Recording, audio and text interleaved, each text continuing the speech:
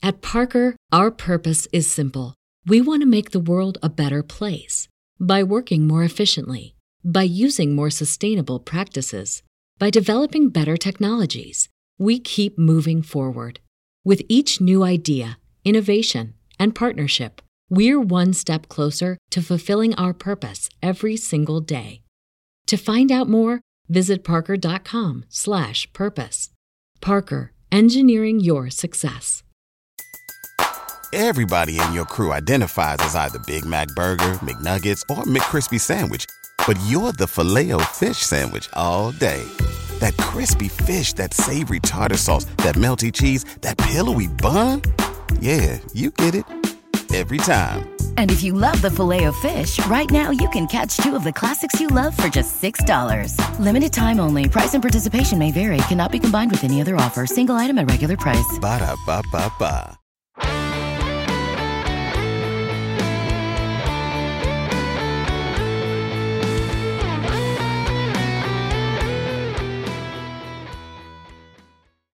Welcome to this week's Baseball America College Podcast. I'm Teddy Cahill. Joining me, as always, is my colleague, Joe Healy. And we are going guestless this week because as we record this, it is Thursday, November 11th, Veterans Day. Thank you, veterans. It is also, however, the day after signing day. And that means that we rolled out the first iteration of our 2022 recruiting class rankings. So Joe and I are going to dive into that, as well as touch on some of the news around college baseball, a little bit of a newsy week as it were, but mostly we're here to talk about 2022 recruiting classes as players around the country were able to put pen to paper on national letters of intent to formalize and finalize their college commitments. So like I said, we're going to dive into those top 2022 classes here on the Baseball America College Podcast, which is presented by Rapsodo. Rapsodo has become the industry standard in player performance data. Coaches use Rapsodo data as a measuring stick for player development and evaluation. The Rapsodo National Player Database is a free service that allows you to see how you stack up against your peers and provides a pathway to get discovered by scouts. You can check out the Rapsodo National Player Database at rapsodo.com/national database. All right, Joe, we're here. It's the day after signing day.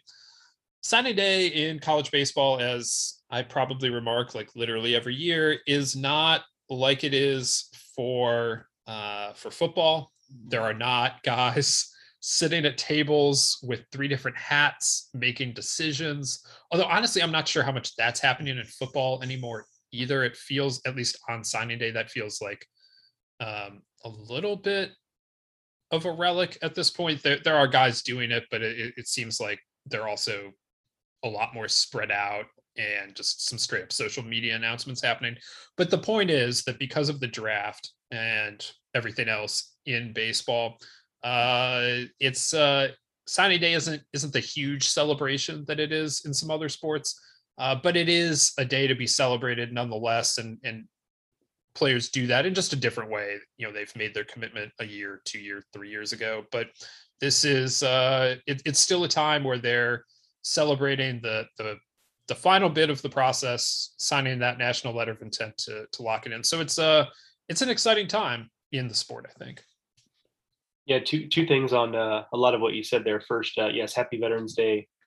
Thank you to those veterans out there. It's the joke that Mike Birbiglia says that I love the troops because if they were not the troops, I would be the troops and I would be the worst troops. Certainly rings true for me. So all jokes aside, thank you to all the veterans out there for their service. Yeah, I mean, the whole hats on the table thing, it does kind of feel like a relic. I'm glad you brought that up. I hadn't really noticed that, but I think you're right. And I think it's like an extension of what we see generally, I think, in media in sports, where I think more and more athletes, kind of just thinking like, well, I don't really need, it used to be, I guess, you did the announcements on ESPN because ESPN was how you got the broadest reach, and how you could... I think the guys are still doing them on ESPN, like the top guys, but like it used to just also be like, oh, well, we'll call like the local newspaper and the TV station and they'll show up. And like, that feels like the stuff that's going away. Yeah, it's probably true. But it is like a lot of social media stuff. I mean, these athletes who get followed on social media heavily, not just by people who follow the sports teams, but their peers, frankly. That does seem like, I can just do that myself in a lot of cases and get as much reach, or however you want to define that, as you could doing it any other way. So an interesting little development there. But certainly, you are knee deep in these recruiting classes to put out the rankings that you did that just got released on the website this week. I always appreciate this day because as someone who is not paying as close attention to the recruiting as you are, this is kind of like Joe's opportunity to start learning the names that I'm going to need to know for the next year. So this is always kind of a nice kickoff to getting to know that group of players, because again, I'm not paying as much attention to it as you are, or frankly, that our colleague Carlos Collazo is, because he's looking at these names as potential draft picks down the line. So this is kind of a nice kickoff to a new group of guys for me to get to know a little bit. And in some cases, we'll get to know over a number of years, and in some cases, it will be a fleeting thing because they will be in pro ball rather than a college campus. Yeah, Carlos definitely has been paying attention to these players even more than I have. As he went through the showcase circuit this summer, I kind of pick it up in the fall. But yeah, it's an exciting class to dig into. Some unique aspects to it that I'm sure we'll hit on here. The rankings themselves, which you can find at baseballamerica.com, and subscribers can find full breakdowns of. Right now, it's a top 15. The intention is to expand to 25 by the end of the calendar year, hopefully a little before the end of the calendar year. Other projects, time commitment withstanding. We'll see exactly when that happens, but there are 15 fully like full breakdowns. That the top 15, you can read about all of the top recruits in their classes. And I've never had a full 25, like all top 25 classes broken down in the fall. But again, with the goal of expanding this list to 25 within the next couple months, I also intend to have those classes fully broken down. So hopefully that'll be a bit of an expansion of what we've typically done in the fall. It wasn't that long ago that we weren't even ranking these classes in the fall. So it's been an interesting exercise to start doing that. And I enjoy doing it at this stage. At first I was like, well, I don't know, like the top players all like go and they get drafted. So how do you manage that and rank classes based on that? But I have found that it's not as difficult as it might appear on the surface to account for those changes. And so the rankings include everyone in high school or junior college that's committed at this point. And they will change a little bit. Draft, injuries, players just get better or worse. So it's a long journey between now and when these rankings are finalized, when the players arrive on campus next fall. But it's fun to watch it. Just the evolution of it over the 10-month period, I guess, that it is from now until the start of the fall semester. So having said all of that, Vanderbilt ranks number 1. They have an incredible group of talent at the top of the class. They have right-hander Dylan Lesko, who was the Gatorade National Player of the Year in 2021, which is an exceedingly rare honor to win as an underclassman. And so Dylan Lesko, one of the headliners, but not the only headliner. They also have Drew Jones, son of Andrew Jones, former Braves center fielder. Drew Jones, also a premier defensive center fielder. And it just builds from there. Vanderbilt has some incredible talent. They have half a dozen guys, I would say, that are going to be in the first round discussion for the draft this year. So how many of those guys show up? I don't know. Nobody knows right now. They're going to lose a couple of them, I bet. But if they are able to land even half of that group or whatever, they're at the tippy top of the class. They would be in outstanding shape.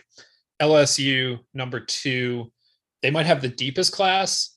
The they have a lot of really, really good talent, that guys that could be picked in some of them could be first rounders, but probably more just like top 100 type picks, which, makes judging signability and draft interest a little more challenging right now. But, Paxton Kling, outfielder from Pennsylvania, Justin Crawford, Carl Crawford, former Red Sox, Tampa Bay Ray, his son, he kind of like his father as well, a slashy, speedy type out there. And LSU has some incredible pitching, a lot of really big dudes that throw really hard. It's just, for me, that's probably the deepest class out there. So those are the top two. Probably not a huge surprise to see Vanderbilt and LSU sitting at or near the top of recruiting rankings. Those two obviously have brought in plenty of number one ranked classes over the years. And it looks like those two are two of the absolute standouts again this season. Yeah, the endless debate in college baseball recruiting of how much you recruit the guys who look like sure things to end up in pro baseball, kind of continues. But the thing about it is these high-end SEC schools, I mean, not only at this point, when you factor in the fact that college baseball is just, with each passing year, gets a little bit more mainstream. You think about NLI money, maybe playing a little bit of a role on the margins here. And also the fact that the players start to look at who's come to campus, right? So, Vanderbilt starts to get these guys to campus, a team that we didn't just talk about, but UCLA gets some of these guys to campus. LSU gets these guys to campus. And that starts to build on itself to the point where now you go into it with Vanderbilt's class and you say, they've got 6 guys who are probably going to at least be in the periphery of the first round conversation at some point over the next, however long it is until that draft. And yet you kind of also assume that they're probably going to get at least one of them, maybe a couple of them, and that would be a really good haul. So that's the reason why, as a coaching staff, especially when you're trying to recruit on the high end, why you do play in those waters, right? Is because, you might swing and miss, and you're going to swing and miss a lot. And you might swing and miss on entire classes. We've seen that happen where, okay, every guy who we thought was going to get taken high got taken high and he signed. That will happen. But you are going to hit on some of these guys, and those guys can be program changers. And then that success builds on itself, and then here you are. And there's a lot of factors that go into it, but the recruiting is, as they say, the lifeblood, and that's a great first step there. Was there more, as you went through this, would you say more daylight between Vanderbilt and LSU, or between LSU and the rest of the field here? That's a good question. I think more between LSU and the field. Miami comes in at number 3, and you could argue for a couple schools at number 3, probably. I think it would be hard to argue anyone over LSU and Vanderbilt. The debate to be had between Vanderbilt and LSU is more about, like, do you value LSU's depth of talent, or do you value Vanderbilt's high end potential? And kind of my philosophy generally is more towards high end than depth. Like that's been kind of a long-standing philosophy as I put together recruiting class rankings over the last half dozen years. So I guess that's no surprise then that I went with Vanderbilt here. But you could look at LSU, and particularly if we don't put any sort of like algorithm or some sort of formula together. I guess those two things mean the same. Algorithm and formula basically are the same thing, but the point is we don't have a point system wherein a player that ranks in the top 10 of a class is equal to 10 points, and we don't make this a math equation. This is all much more feel than like true science like that. But the point is, if you put it into some sort of equation, if you make it more formulaic, then you might end up with LSU being the number one class because they have so much depth. Like that's how that plays. So yeah, I think the difference between Vanderbilt and LSU is somewhat close, somewhat down to what you value. The difference between those two and the field, I do think there's just a more true gap between those two schools and everyone else.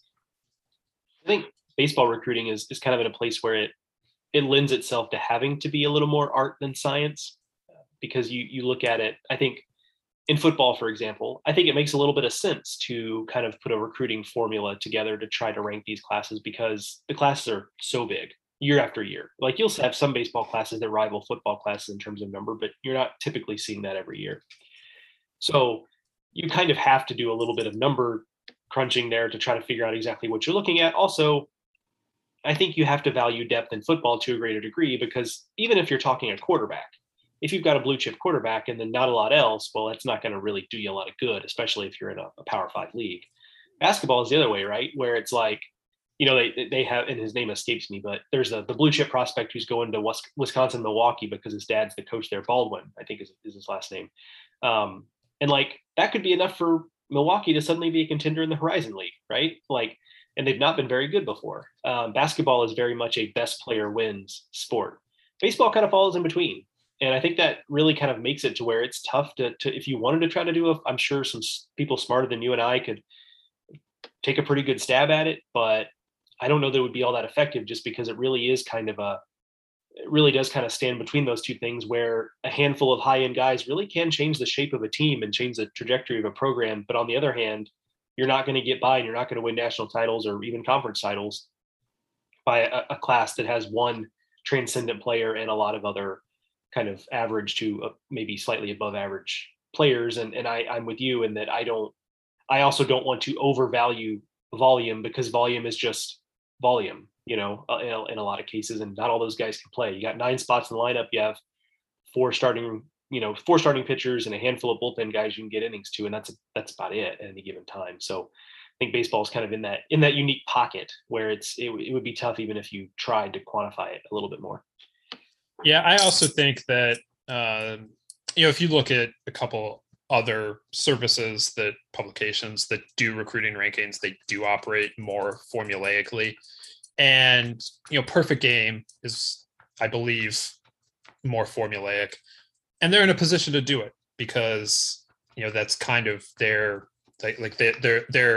one of their main purposes is to have players come to their events and evaluate them, and then they produce a grade for that player. So like, they're in a position to have grades for thousands of players in the country, and then to spit that into a formula and have something come out and say, well, these are the best, right? I don't have a database of all of these players with the grade attached to them. So that is also one of the challenges, because that's one of the things that the football sites and the basketball sites also have, is that they attach stars to the players. And so if you're 5-star, that means one thing, and 4-star means something else, and all the rest of it.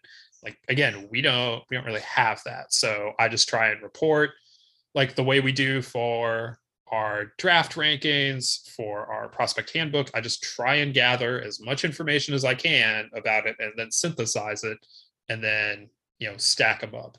And that fits more with our process. That feeds into the more of our ethos, and so that's how we go about doing this. And it's challenging right now because we're only going to learn more about these players. I mean, and that's true for everyone. The next however many months until the draft is a really important time in the industry for learning about the players. And so we're only going to find out more information, and that will only make the final rankings better.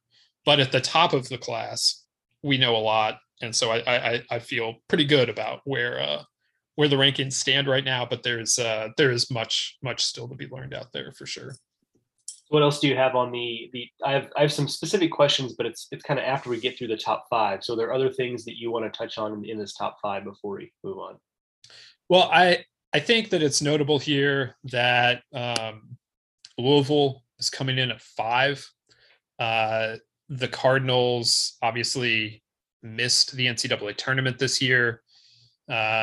This 2022 class is not going to help the 2022 team get back into the tournament and whatever. But they all committed generally during that like 2017 to 2019 run for the Cardinals, which was obviously a very good one. That includes having Brendan McKay at the front end in 2017 and at the back end in 2019, getting to the bracket final in Omaha before losing to Vanderbilt. So it was a very productive run for Louisville, and they converted that into a really good recruiting class. And just knowing that they kind of need some more talent coming in, I think that they're going to have to wait for these players, obviously, and they need to get where they need to go this year without them. But I do think that it's a good sign for kind of the next generation of Louisville Cardinals. Yeah, that's a good one. That one actually caught my eye a little bit too, is Louisville. And we knew that the chances of Louisville actually being in any sort of downward trend. I mean, I guess in one way, a downward trend was kind of inevitable just because few programs continue to operate at as high a level as Louisville had for quite some time there. So in some ways, a little reversion to the mean was probably going to happen there. Maybe that's what we saw. But on the other hand, you knew that that was not going to be any sort of extended period based on what we'd seen. So this, I think, signals that is the case, and they will be back to where we are used to seeing them. The things that kind of caught my eye a little bit just outside the top 5 is Clemson at number 6. And, it's a program that hasn't, speaking of programs that have downturned a little bit, a program that hasn't been operating at the expectations of what Clemson was, let's say, certainly pre 2011. I think the last Omaha trip is 2010, I believe. So certainly not operating at that level, and really not even operating, missed regionals last year, not even operating at the expectations of what the program has been up to last season. So obviously, like you mentioned with Louisville, this class does not help the 2022 team. And I think there are some real questions about how much better can we expect the 2022 Clemson team to be. There are some individual players to like a whole lot there. So there are some reasons for optimism, but this is obviously a place that expects to win. It's a coaching staff that I think is probably feeling some pressure there, having missed the postseason last year, which is something Clemson just doesn't typically do. So I think it's a situation where if they can right the ship enough to show some progress in 2022, get back into the postseason, show a little life there, maybe some help is coming on the way to really get this thing turned around and get Clemson back to competing at the type of level that they expect to compete at historically. Yeah, this is a very interesting group, and I'm fascinated to see where the Tigers recruiting class goes over the next 6 to 8 months. They have a 1-2 punch at the top of the class in that can compete with anyone's 1-2 in the country in Brock Porter and Tristan Smith. Porter's a right-hander, Tristan Smith is a left-hander.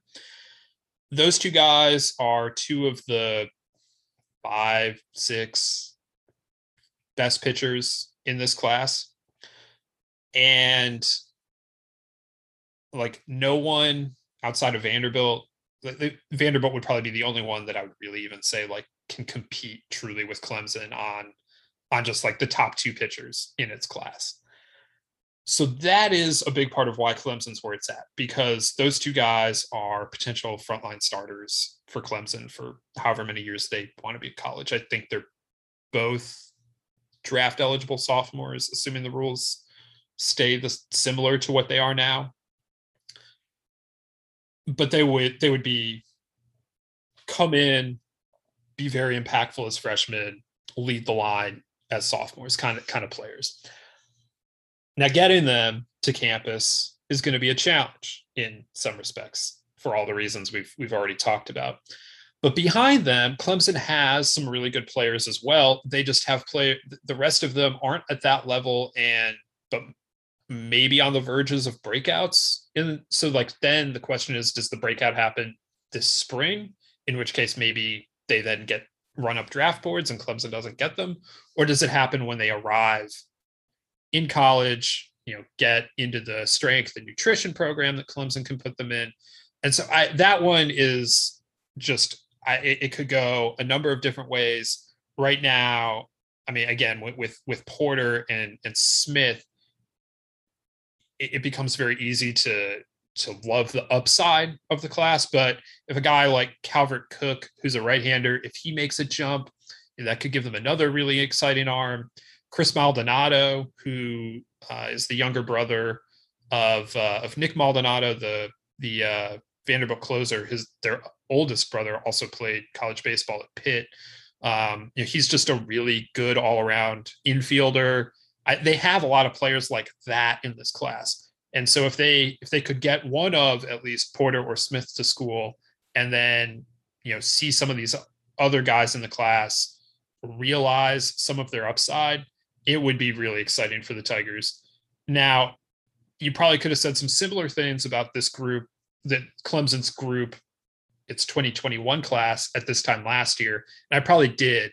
And unfortunately for Clemson, they lost a couple of their top guys into the draft. So we'll see where this group goes. If they can, however, hold on to some of them. Clemson's recruiting class in 2021 was a top 25 class anyway. But in terms of getting a top 10 group in, a lot of it's going to rely on what kind of breakout happens this spring for some players and what happens to Porter and Smith.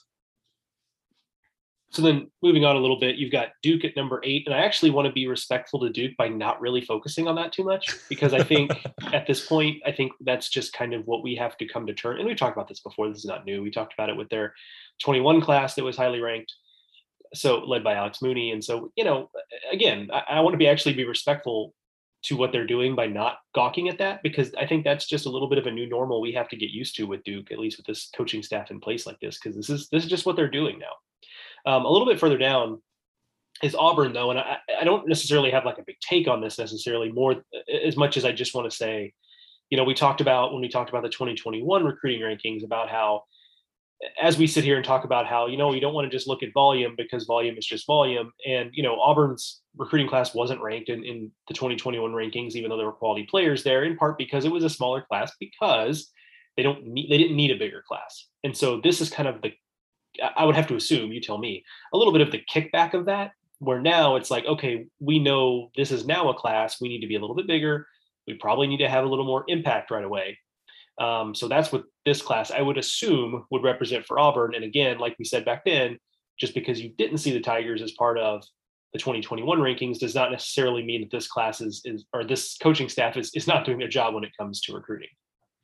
Yeah, I think that's pretty right on there. Some places are places where they move a little more in cycles, and this class, this 2022 class, is designed to in part replace the 2019 Auburn class, which we'll see what happens to it in the draft this year, but they could lose a fair number of guys to the draft from that class. So this is just a little bit of the cycle that they're on. The other thing that happened this summer, as you well know, Joe, and as we've talked about on the podcast, is that they hit the portal pretty hard, bringing in some more experience over, and I don't think that affected their 2021 recruiting class strategy particularly, but they would have brought in junior college players before. I don't think it changed what they were doing with high school players, but they did hit the portal last year, and nobody wants to do that. From what I can tell, nobody really wants to do that on an annual basis. Certainly not at the level of a program like Auburn. That's kind of meant to be when we need it, it's there, but really we have to be developing our own players kind of bit. And so this class is it's especially deep on the mound, because I guess that's kind of the concern, the draft concern that Auburn has going forward is what is the draft going to do to their pitching staff depth this summer. So it's a good group overall, but it's especially kind of deep on the mound. So as you alluded to, you will eventually expand this group. We will know more as time goes on, but just kind of to give loyal listeners of our podcast maybe a little bit of further information on some of the stuff. Were there any other programs, teams, just players who are particularly interesting in 2022 classes that aren't represented on this list of 15 that you would like to shout out before we move on? Well, I think one notable thing here is that the Pac-12 is not represented here at all. And, coming off of a year where they had, I think it was 5 of the top 25 classes were Pac-12 schools, and number 1 was a Pac-12 school in UCLA. Maybe that's a little odd. Maybe it's just a little odd period that you don't see a school from California on here like that. It's not really where we're at, or not usually where we're at with these things. I think a few things are at play there. One is that, UCLA brought in, once things started snowballing for UCLA, I think that, that has downstream impacts. If you get more players in than you were anticipating, now you maybe take a smaller group the next year. And so UCLA holding on to almost their entire 2021 class then means that, well, okay, maybe it can be smaller in 2022. And, like we said, like I don't want to just value depth for the sake of valuing depth, but smaller classes, it just is harder to work with them sometimes in these rankings. So that's one thing that's happening with UCLA. But when it does get expanded, there will be Pac-12 schools represented, and 2 that I like the looks of right now are Oregon and Oregon State. We talked a lot about Oregon State in the 2021 rankings, and they just seem like they're continuing to recruit at a high level.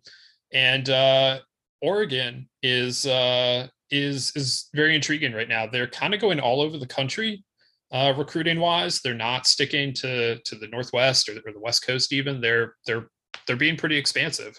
They had Termarr Johnson, the number 1 player in the country, in on an official visit a few weeks ago. Termarr Johnson's still uncommitted. But even if they don't get him, they have some recruiting pipelines developing outside of the West Coast, which I think is good and smart for Oregon, because there are a lot of players out west, and you look at schools like Stanford and UCLA and USC and Oregon State and Oregon, like they all can go out and get West Coast players that they need to. But just like there are players out west that want to come east, it makes sense that the reverse would also be true. And so if Oregon can go out and find some of those players that are intrigued by what's happening out there, by the coaching staff, by it's a really pretty campus, they have the cool factor or whatever with everything that Nike does, and you see for the football team, like you can tap into that from a baseball perspective. And so if Oregon's going to start doing that, and it sure seems like they are, I think that's exciting for them moving forward. Yeah, actually, before we move on here and get away from recruiting, you mentioned Termarr Johnson, top player in the class, uncommitted. I guess a couple questions here. How common is it that a top ranked player like this is uncommitted at this point of the game, if you will? Have we had a situation like this as you've been ranking these classes in the past few years, and what do we know about what his activity has been as far as recruiting goes? So it is completely unheard of in the time I've been doing this that a player of Termarr Johnson's quality would be uncommitted at this point. It is, like we talked about, how different baseball is from football. This is one area where I do feel a little bit like, oh, hey, I guess this is what football deals with on an annual basis, that they might not know where, maybe it's not the number 1 player going into signing day, but certainly there are top 10 players in football that announce on signing day. And I was like, so how do we handle this? What if Tamar commits like at 3:00 on signing day? Like we'd already have like published the list or whatever. Anyway, that was just a weird situation that I have not dealt with this again, we've only been doing fall recruiting rankings for like 3 or 4 years now. But you'd have to go back a fairly long way before that to find a time when, again, a player of not just the number one player, but a top 5, top 10 type was uncommitted. And I talked with Tamar kind of about that at Jupiter, and he talked about how like his family had a plan in place and they were following the plan, and part of that plan meant taking official visits and trying to, go into as much depth and detail as they could. He has older brothers that have played college baseball. One of them is at Georgia Tech now, Tervel. One of them played at Eastern Kentucky. So the family knows kind of what the deal generally is. And they're running through it right now. He visited Oregon. He visited Georgia Tech. He might have visited a couple other places, but I know that those 2 visits happened within the last month. We'll see where he ends up. Obviously, though, he is the number 1 player in the country, and I think everyone understands the score that, if Carlos had a mock draft out today, I'm pretty sure Tamar Johnson would be number 1 on that mock draft. And, so that means what it means. But there's still value in going after him for sure. And he's the kind of player that, by all accounts, he's just kind of a magnetic personality. So it's not just, he's a really good baseball player. He's also just a really good player to have associated with your program. And if you did get him on campus, he's obviously like he's generational as a college talent if it were to happen. So there are schools that very much want to have him around.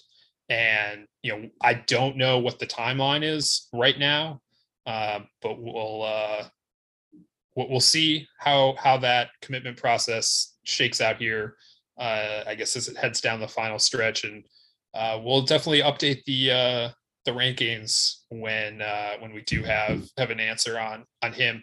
It is not just him, though. In terms of being uncommitted, there are some other high-profile, relatively uncommitted players. And some of that, I think, is pandemic related, that they just weren't able to do all of the things that you normally would do in 2020, including they weren't able to visit campuses for officials, for unofficials, really for anything. So I think some things were just delayed, and some players are making or taking more time this year than maybe we're used to. All right, Joe. So that was the 2022 recruiting class rankings. Check them out over at baseballamerica.com. Let's move on to the news of the week. I mentioned at the top of the show there was a decent amount of it in college baseball, despite the fact that this was a week where a lot of people were focused on signing day. We're driven by the search for better. But when it comes to hiring, the best way to search for a candidate isn't to search at all. Don't search, match with Indeed. If you need to hire, you need Indeed. Indeed is your matching and hiring platform with over 350 million global monthly visitors, according to Indeed data, and a matching engine that helps you find quality candidates fast. Ditch the busy work. Use Indeed for scheduling, screening, and messaging so you can connect with candidates faster. And Indeed doesn't just help you hire faster. 93% of employers agree Indeed delivers the highest quality matches compared to other job sites, according to a recent Indeed survey. What I love about using Indeed is how it does a lot of that organizational work for me. I can sort through candidates. I can respond to them. I can schedule interviews all through Indeed. Leveraging over 140 million qualifications and preferences every day, Indeed's matching engine is constantly learning from your preferences. So the more you use Indeed, the better it gets. Join more than 3.5 million businesses, including Baseball America, that use Indeed to hire great talent fast. And listeners of the show will get a $75 sponsored job credit to get your jobs more visibility at Indeed.com/BaseballAmerica. Just go to Indeed.com/BaseballAmerica right now and support our show by saying that you heard about Indeed on this podcast. That's Indeed.com/BaseballAmerica. Terms and conditions apply. Need to hire? You need Indeed. At Parker, our purpose is simple. We want to make the world a better place by working more efficiently, by using more sustainable practices, by developing better technologies. We keep moving forward. With each new idea, innovation, and partnership, we're one step closer to fulfilling our purpose every single day. To find out more, visit parker.com/purpose. Parker, engineering your success. Let's leave the realignment stuff for later. I'm kind of sick of realignment, if that's even possible. There were two coaching moves this week. Tennessee Tech hired Matt Braga, blast from Return to the Past, Back to the Future. There it is. For Matt Braga as he returns to Tennessee Tech. Last 3 years, of course, he was at Rice, but he spent 15 years at Tennessee Tech. Before that, took the Golden Eagles to Super Regionals in 2018, back-to-back NCAA tournaments to end his tenure there the first time before he was hired away by Rice. Now he is back in Cookeville. Steve Smith left a couple weeks ago to take a job in the Tigers organization. So now Matt Braga back as a head coach at Tennessee Tech. The other thing is Grambling State head coach James Cooper left for a job in the Yankees organization, and Grambling elevated longtime assistant Davin Pierre to interim head coach. We'll see how long that interim tag lasts. Whether that's, I assume that'll be for the full spring, and then I'm sure the hope is that he could be the long-term answer there, but we'll have to track that as it comes. Joe, I think the bigger thing here is the Braga news. So he's back in a place where he won big. What are your thoughts here as he returns to Cookeville? Yeah, it seems like a really nice situation for both parties, honestly. I think it's an opportunity. Tennessee Tech, it's not going to be immediate. There's going to need to be some sort of, rebuilding effort there. Not that, the team wasn't too bad last year. It's not like it was a complete collapse situation for them or anything. So it's not bad. This is their third head coach since he left. So that's part of why they're just in this situation. Exactly. Yeah. So, there is going to need to be some rebuilding done there. So it's not going to be immediate, but he's done this before. He knows the lay of the land as well as anybody.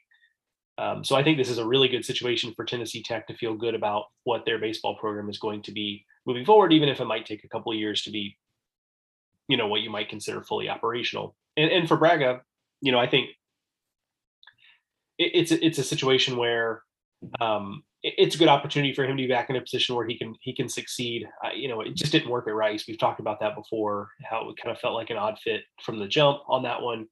But people tend to, I don't know him. I've actually never really spoken with him. And that's a lie. I actually did. I saw Tennessee Tech the year they were 2018. I saw them early in that season. So I have met him on a brief occasion, but I don't really know him. But the people who don't really have bad things to say about him. He seems to be really well liked.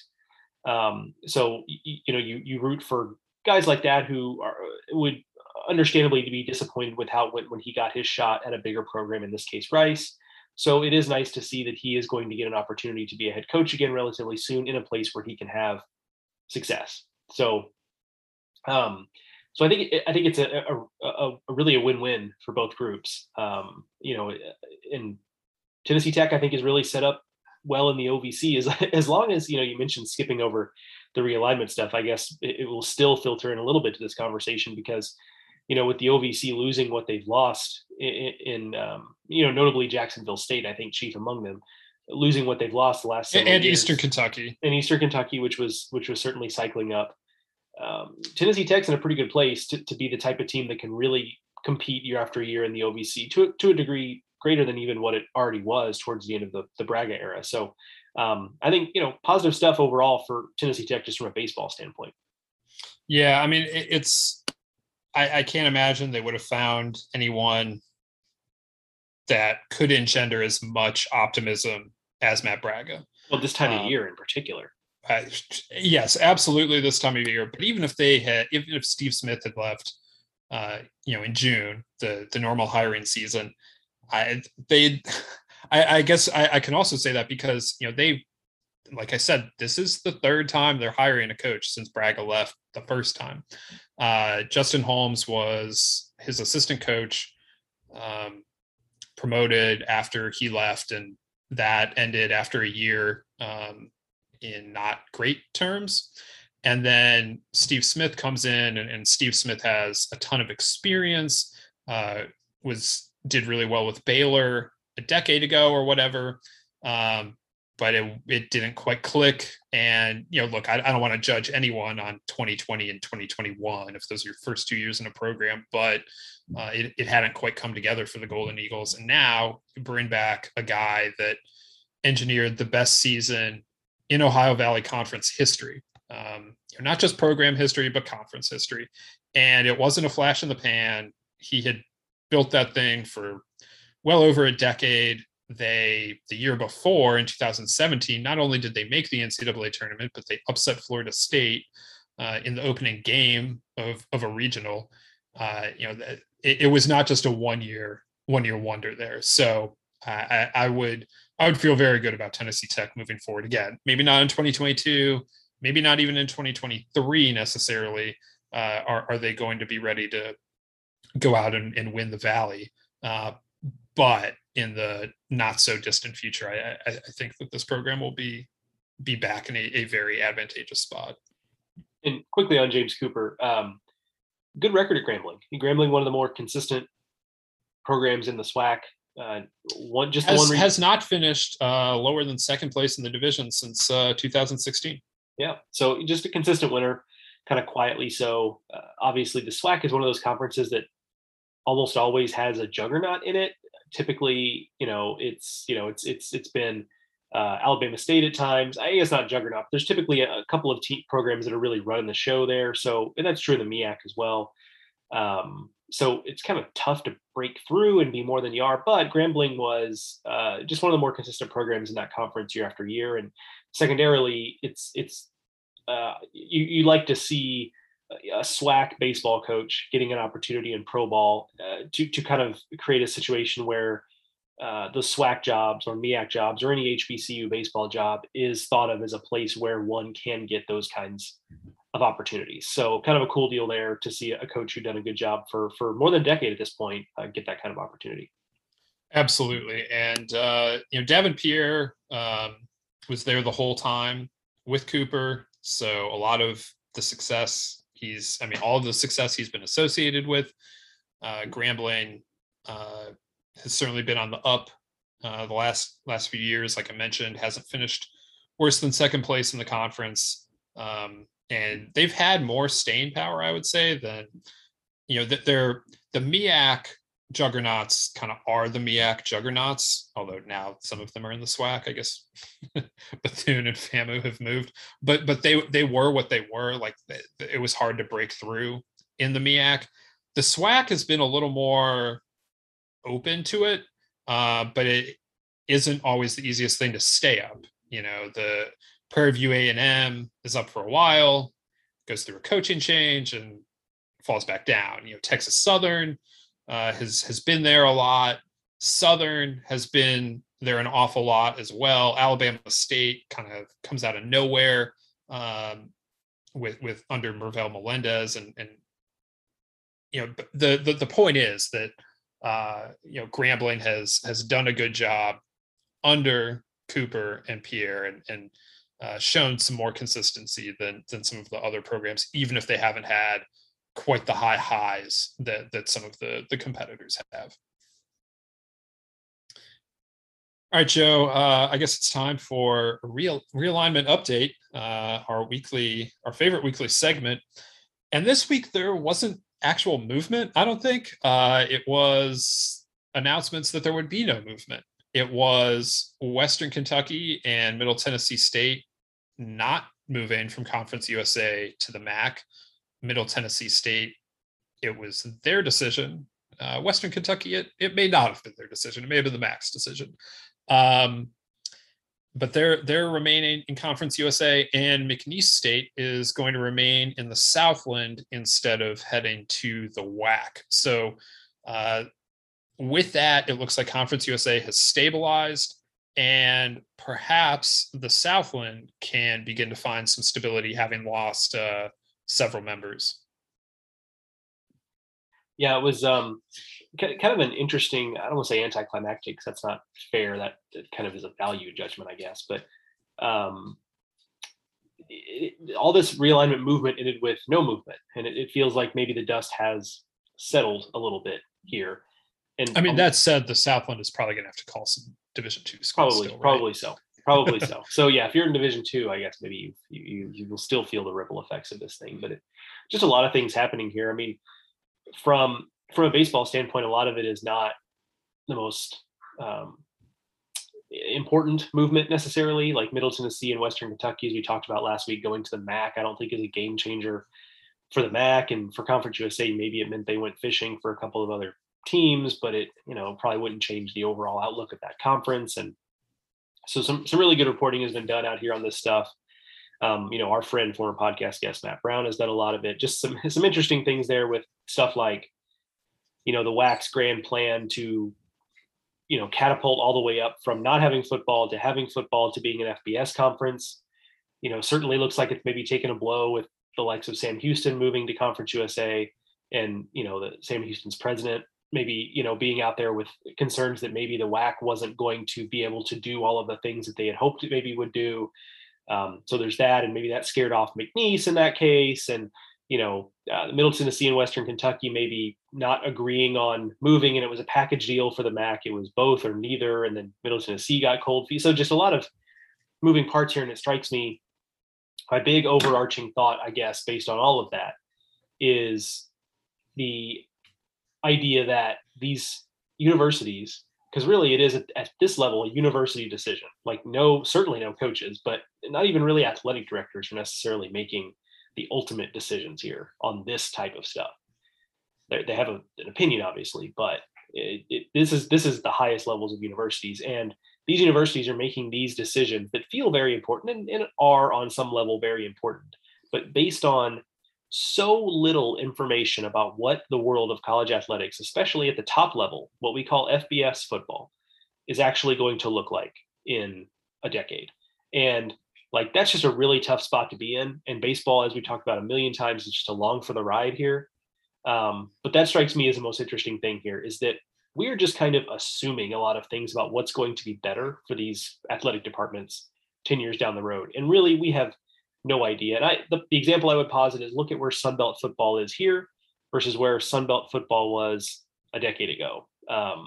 That's obviously, they're not a Power 5 conference, but they now sit towards the top of the pecking order, and they didn't a decade ago. So things can change, and we just don't know how they're going to change, but people are having to make decisions based on their assumptions of how things will change. And, not only is just a decade kind of a long time in college sports, we're going through in the NCAA, they're going through a process of changing the Constitution. And just they're going to be changing some rules within Division I about what being in Division I means. It sure seems like that's where they're headed this winter. What moving up to Division I entails, what being in FBS versus FCS entails, all of that being on the table at a time when people are trying to figure out conference membership, sure seems like a real challenge. So glad I don't have to make these kinds of decisions. but it will be interesting to see once they kind of formalize whatever new rules they come up with, who may be judged rightly and who is maybe a little left a little bit in the lurch by however the next couple months go in NCAA rule creation land. That would be the worst section of any theme park. NCAA rule creation land. No, thank you. Yes, that would not be a popular spot. All right, Joe. We're also in a time of the year where a lot of schools are releasing schedules, and I know you have some scheduling thoughts here as we start to look to 2022 and start being able to see exactly where some teams are what they're doing in terms of non-conference and conference action. So I want to take you all back to a simpler time when you think about it from a number of different ways. Early 2020, and we were Teddy and I were getting ready to we for those who have been along for the ride and followed our content for a while now, you may remember this. If not, I will catch you up quickly. There was enough going on in Arizona to start the 2020 season that we both went there. Like, that's pretty unheard of. Like, outside of Omaha, for example, for us both, or really any multi-person team in any college, but like, people from the same publication don't often go to the same place to cover the same things because that's just, doubling efforts that you don't necessarily need. But when you looked at, okay, we had the MLB4 tournament, which had Vanderbilt and Michigan, two highly ranked teams, coming off of having just played in the championship series of the CWS, plus solid teams in Cal Poly and UConn all playing in a tournament there. You had a highly ranked Arizona State team playing at home, Arizona playing at home, even though the competition may not have been the best in those cases. And notably, the Tucson is not that close to Phoenix. Correct. It's a little sweetener, though, I guess, in that case. But Arizona State did have a midweek game immediately after that weekend against Oklahoma State. Oklahoma State was in town playing Grand Canyon. Oklahoma State, not only good, Grand Canyon, one of the better mid-major programs going right now.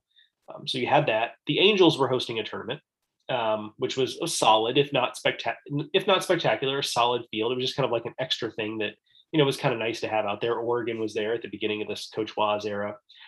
What turned out to be a very good in 2020, not so much in 2021, Pepperdine team was out there among others.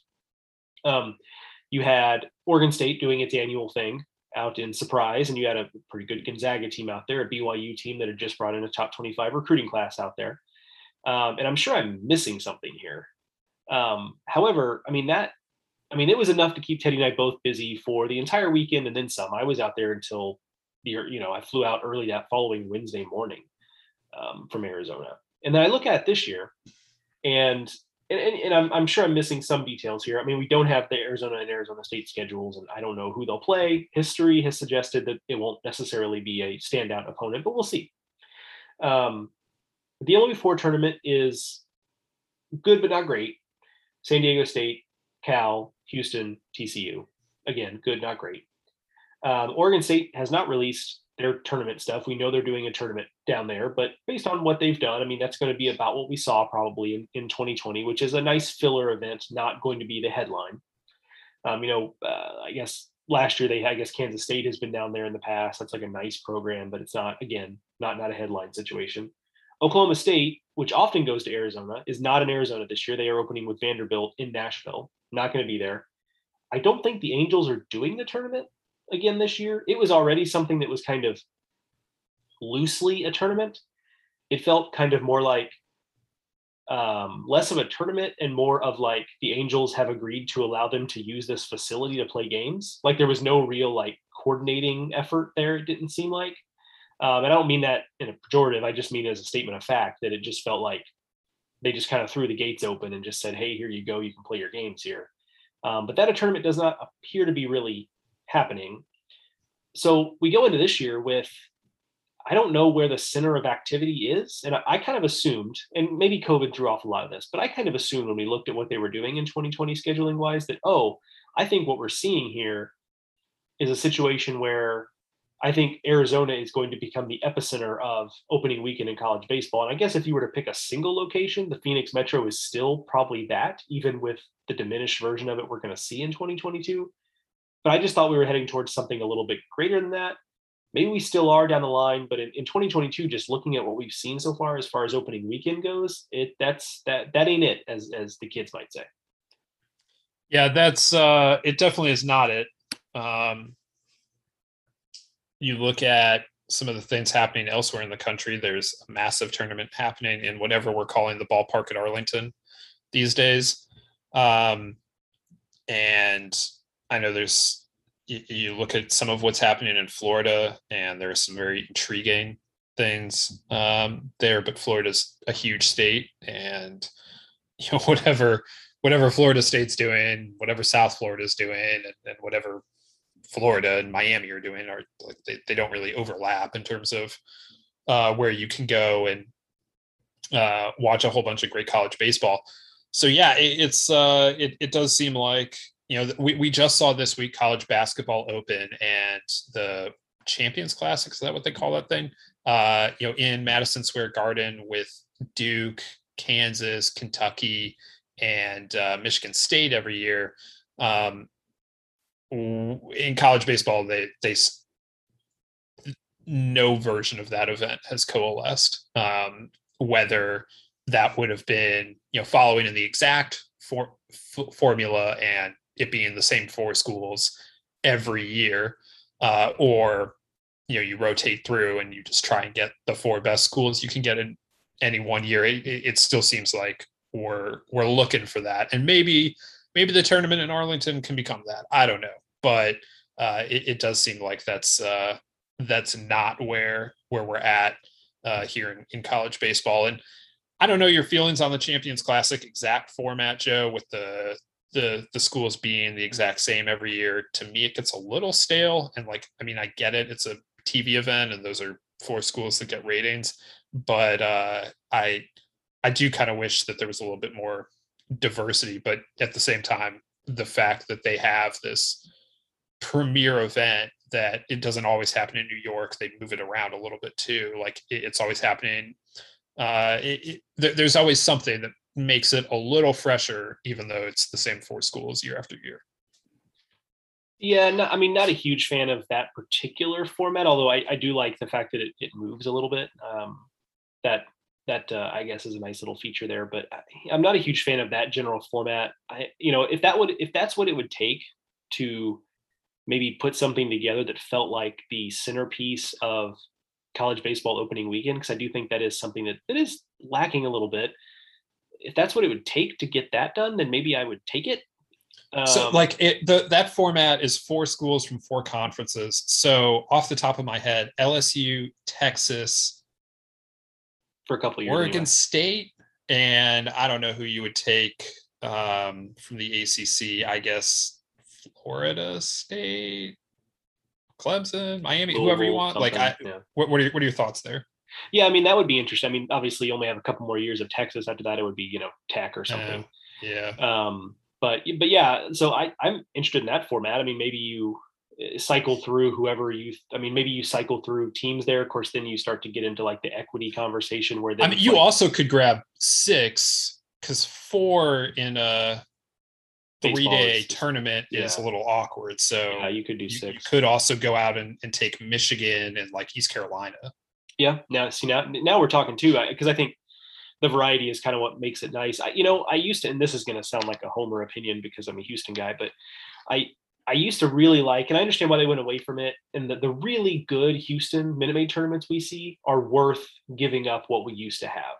Totally agree. You'll get no argument from me, but every couple of years in the Houston tournament, you get kind of, I don't want to say a stinker, because that's not fair, because it's still a better tournament than, some of the below average tournaments we see early in the season. But you do get a year where it's like, Texas State's involved and Sam Houston's involved and, UL is involved. And again, I don't want to be mean about that, but that's not Ole Miss and LSU and Texas and Texas Tech and all that. So, but what they used to do there was that they had kind of a rotating schedule where, and I forget, it's been enough years, I've kind of forgotten, but, Rice and Houston were there every year. and then they would rotate, and like I said, I forget who was on each side, but like Texas was there every other year. Texas A&M was there every other year. Texas Tech was there every other year. Baylor every other year. And then there'd be 2 wild cards. So some years it was really wild cards, like UCLA and UC Irvine were there one year. Sometimes it was 2 other, schools in that region that would fill it in. And you just never kind of knew what you were going to get with those 2 teams. So I kind of like that, because you had the familiarity, you kind of knew what you were going to get, the local flavor, and then those 2 wild cards were always kind of fun. I saw Vanderbilt there, Arizona State was there one year. I mentioned UNC the West was Coast there. UNC was there. Cal was there the year after they went to Omaha. So there was kind of that nice little wild card element to it, which I kind of liked. So again, I understand why that tournament went away from that format, because now it really has taken the lid off of the ceiling of what they can do in that tournament. And there have been some absolute bangers of tournaments there. But I do think the floor is also lower for what we get now because they schedule it that way. So, but something like that feels like the right answer to me, as long as we're just spitballing. Yeah. I mean, I'll be interested to see if Arlington putting their event on opening weekend, like what that could be moving forward. Because the thing with these tournaments is they look great right up in the first year or 2 usually. It's more the sustaining it is the challenge. So I'll be curious about that. Obviously last year Arlington was fantastic. The field again this year I think is pretty strong. I have it right here if you'd like to do it live. Yeah.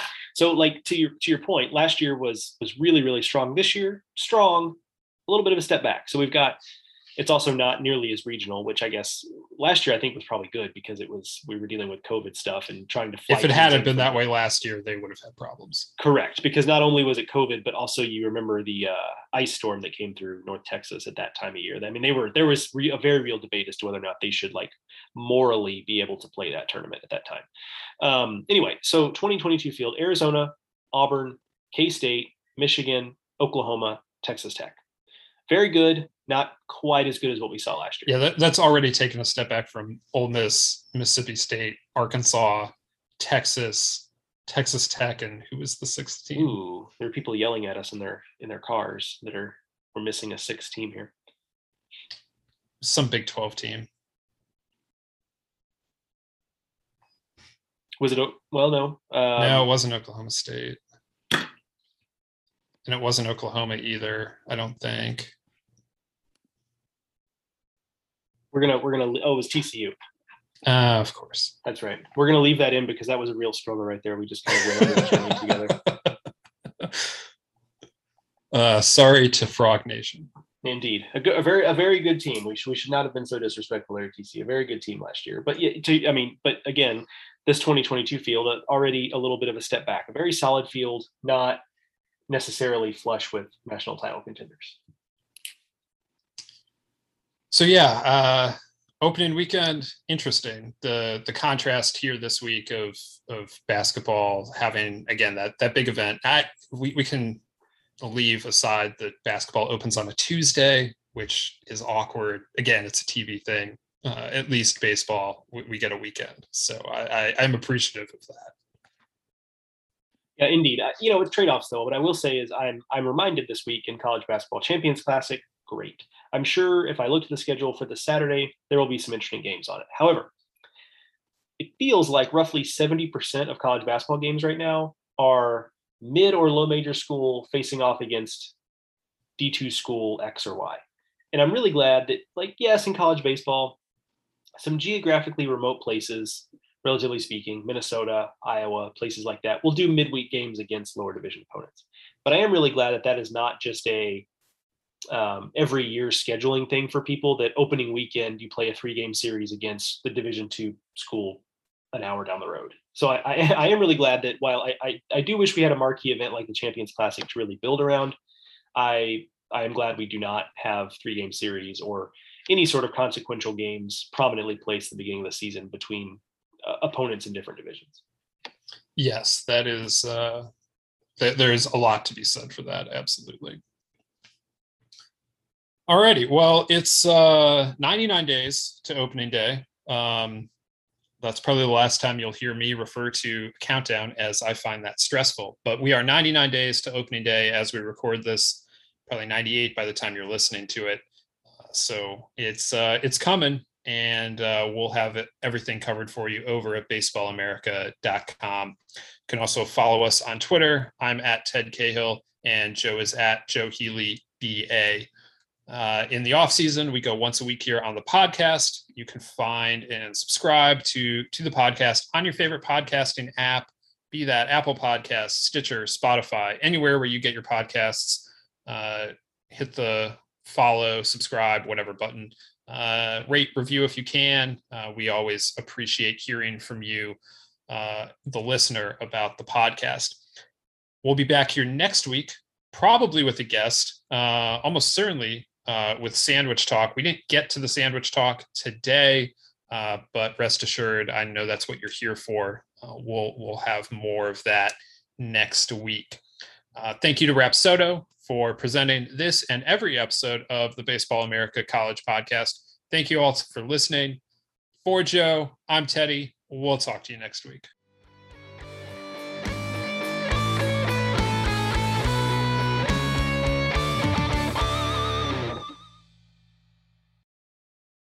At Parker, our purpose is simple.